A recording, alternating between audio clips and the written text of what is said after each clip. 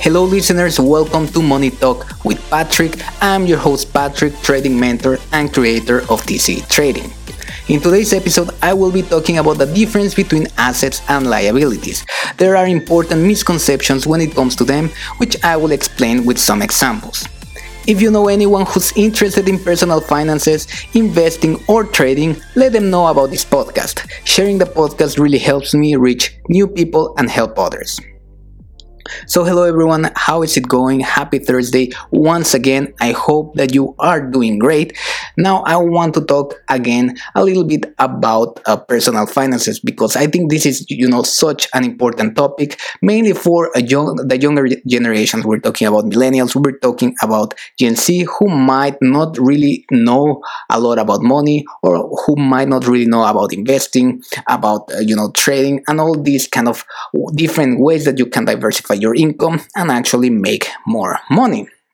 Now, one of the things and probably one of the books that I always recommend new people who are interested in this or who ask me, hey, how can I learn more about finances? How can I learn more about investing? The first thing and the first book that I always recommend is Rich Dad, Poor Dad by Robert Kiyosaki. Now, it is a tremendous book if you go and read it. I mean, this is kind of like one of those books that I label as must read. You really need to read it at some point in your life. Now, I will explain a little bit about the topic, which is, of course, assets versus liability. But in order to understand the importance of it or why, an asset differs from a liability, you really have to understand the underlying concept, which is a keyword. And this keyword is cash flow. Now, cash flow is pretty much everything, If you are building a company, if you're trying to save for a specific thing, if you're trying to invest in something, cash flow is gonna be kind of like a key concept that you need to understand in order to analyze how good you're doing in your business or whatever you're doing, right? Now, cash flow refers to the amount of money being transferred in and out from a company or an individual, okay? Of course, you might be thinking like the company receives money, the company has some costs, of course, money flows in and money flows out. On one hand, again, you have in your specific scenario, you might have your income, right? You might be working at a company, you might be having a part-time job, whatever it is giving you money, Again, it's making so that money flows into your wallet. And on the other hand, you have expenses. You have to pay the mortgage. You have to pay for your food. You have, maybe you want to go out and, do whatever hobbies you want. Whatever you have to do or you want to do, it's an expense and it's taking away that money. So it's essentially money is flowing away from your wallet. And the most important thing here is knowing your net cash flow. Okay, so what's the net cash flow? It is the overall income that you receive or costs. So for instance, if your overall income is bigger than your expenses, or you are having more debt and costs than your income, then this might affect whether your cash flow is net positive or if it's net negative. If your net cash flow is positive, you should aim to save and potentially invest. And if your net cash flow is negative, the first thing that you should do is basically aim to pay your debt or whatever expenses that you're having. Of course, the only way to get a negative cash flow really is if you are almost having debt. Maybe you have savings, but of course, if you have savings and you have a net cash flow that's negative, then you might run at some point in the distant future or maybe in the near future of those kind of savings. So it's very important, and this is such an easy concept to understand. How much am I getting? Am I getting more than I'm spending? If I'm spending more than I'm earning, then what are my total savings?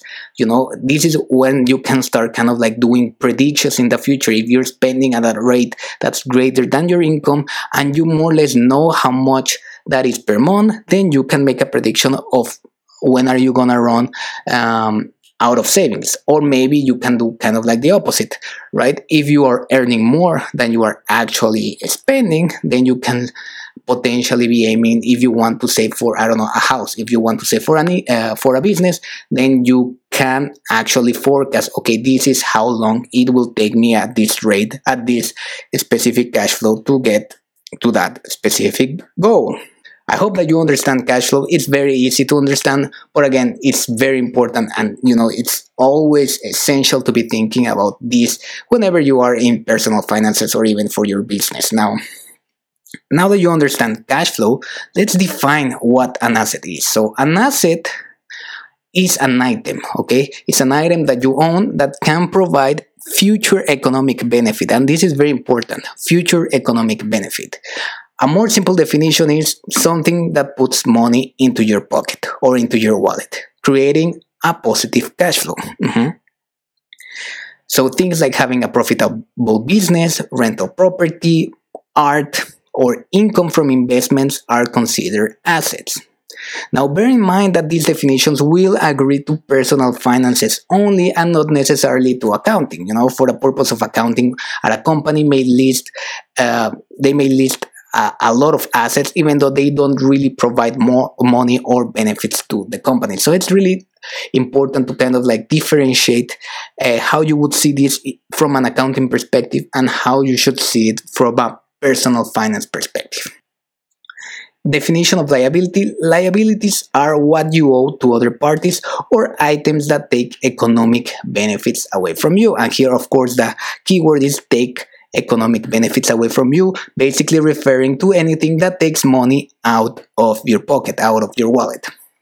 Now, these are things such as going on holidays. You have vacations, you want to go out. All those are basically liabilities or costs. You are talking about clothing, you are talking about eating out, etc., etc. They are all considered liabilities.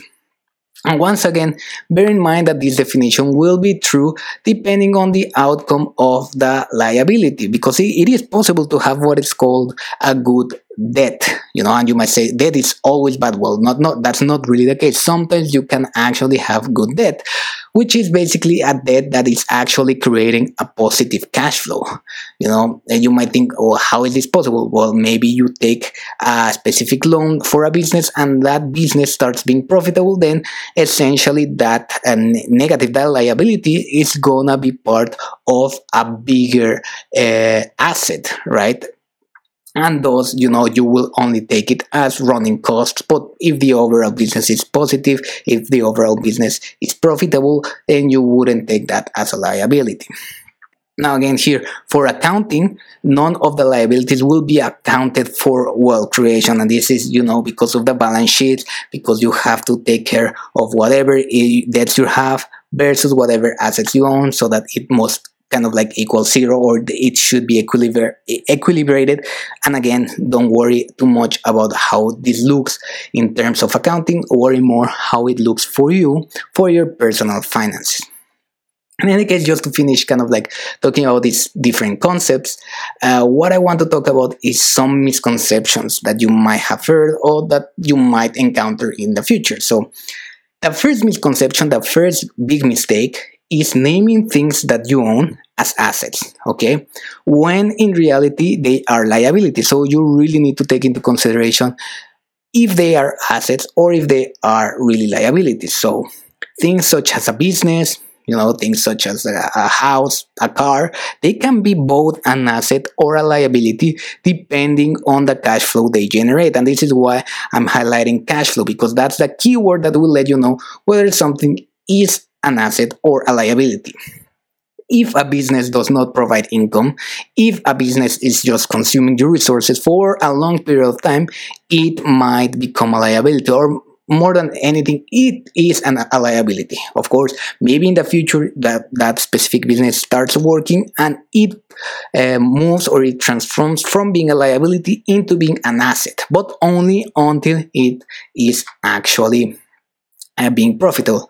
And here I'm not saying don't open a business. Here I am not saying don't risk and if you have an unprofitable business, just stop it. Of course not, because if it has the potential to bring profits in the future, then having that liability might be worth your while, okay? Now let's take a second example, a car.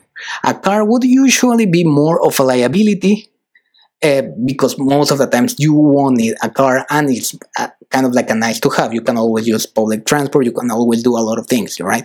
Some of the times, for modern businesses, with modern business models, you can allow, having a car to become kind of something that directly gives you some kind of income. Mm-hmm. You have things like Uber, or you can even rent it out, which I've realized that it's a big thing here, for instance, in Canada, where you can actually rent out your own car. So again, this will create a positive cash flow. And if it creates a positive cash flow, then that liability becomes kind of like an asset. And I know what you might be saying, what if I need that for my job? Then of course it's gonna kind of like form part of an asset, because ultimately it's actually making you earn more money. But here's what you need to think about: is the car that you're owning more expensive than what you actually need? If so, then it might be a liability instead of an asset. Now, the very last thing that I want to talk about, and potentially a very controversial one, is what is a house? A house, do you think it's a liability, or do you think it's an asset? Now, if you don't rent it, and if you still have to pay mortgage, if you still have to pay insurance, if you still have to maintain it, and you have a lot of costs, then of course it will be more of a liability than it is an asset. Now, people might think that the price of houses always go up, but this is not necessarily true. Just think about the housing bubble in 2008, 2007, 2008, 2009. All that debacle pretty much let us know that a lot of people lost their homes. Why? Because they couldn't afford their mortgages, right? And this is why the price of houses don't always go up. And there's, again, a lot of people that say that, the population is ever increasing, and they refer to the laws of supply and demand, which of course it's true. If there's more demand and there is a limited supply, well, guess what? Of course the price is gonna be trending to the upside. It's gonna try to go up. But now, if you are talking in practice, if you look around at what's happening right now, you see that houses are less and less affordable for younger people. And actually, when I was posting in LinkedIn, because I made some analysis regarding the housing prices in the last, I think it was 20 years. And if you compare the last 20 years to what they are right now, houses are twice as expensive. And this is accounting for inflation. So if you take out inflation into consideration, they are still twice as expensive. And if you look at how much people are earning right now, again, already considering inflation, you are not having that. So this practically means that housing is less affordable for millennials. Housing will be less affordable for Generation Z. Now, what does this mean? Is that they are actually not gonna buy a house, right? They're gonna potentially rent it, because they might have other types of debt, like student debts. They might have, credit card debt, whatever, and maybe having a house on top of that is not such a good idea. Now, why I'm saying this, because again, people think that housing and houses will always go up, but they have to take a little bit of consideration for what might happen in the future now, right? Another big thing is that, the pandemic has shown us that remote jobs can be a reality. Therefore, why would you pay a huge premium for living in an expensive city like Vancouver, like London, where you could potentially work from somewhere else that is way cheaper and way affordable, that you have to pay way less and you are gonna be basically earning the same? So these are things that you need to consider when thinking, okay, a house, is it either an asset or is it a liability? If you have a house, if you are paying for a mortgage, but you are also renting it, and then whatever you're renting it for, it's actually a little bit more than what you're paying for, guess what? Then that becomes an asset. But for the most part, and for most people who live on their own house and who have to pay the mortgage and who have to pay the insurance and all this will be a liability. In any case, traders and listeners, I hope that you enjoyed this episode of Money Talk with Patrick. Maintaining a positive cash flow should be the priority of your personal finances. Even though I am not a financial advisor, keep in mind that you may be better off avoiding liabilities and trying to get more assets. If you are listening through Apple Podcasts, I would really appreciate if you could leave me a review. Thank you in advance. Thank you very much for listening, and I will see you in the next episode. Take care.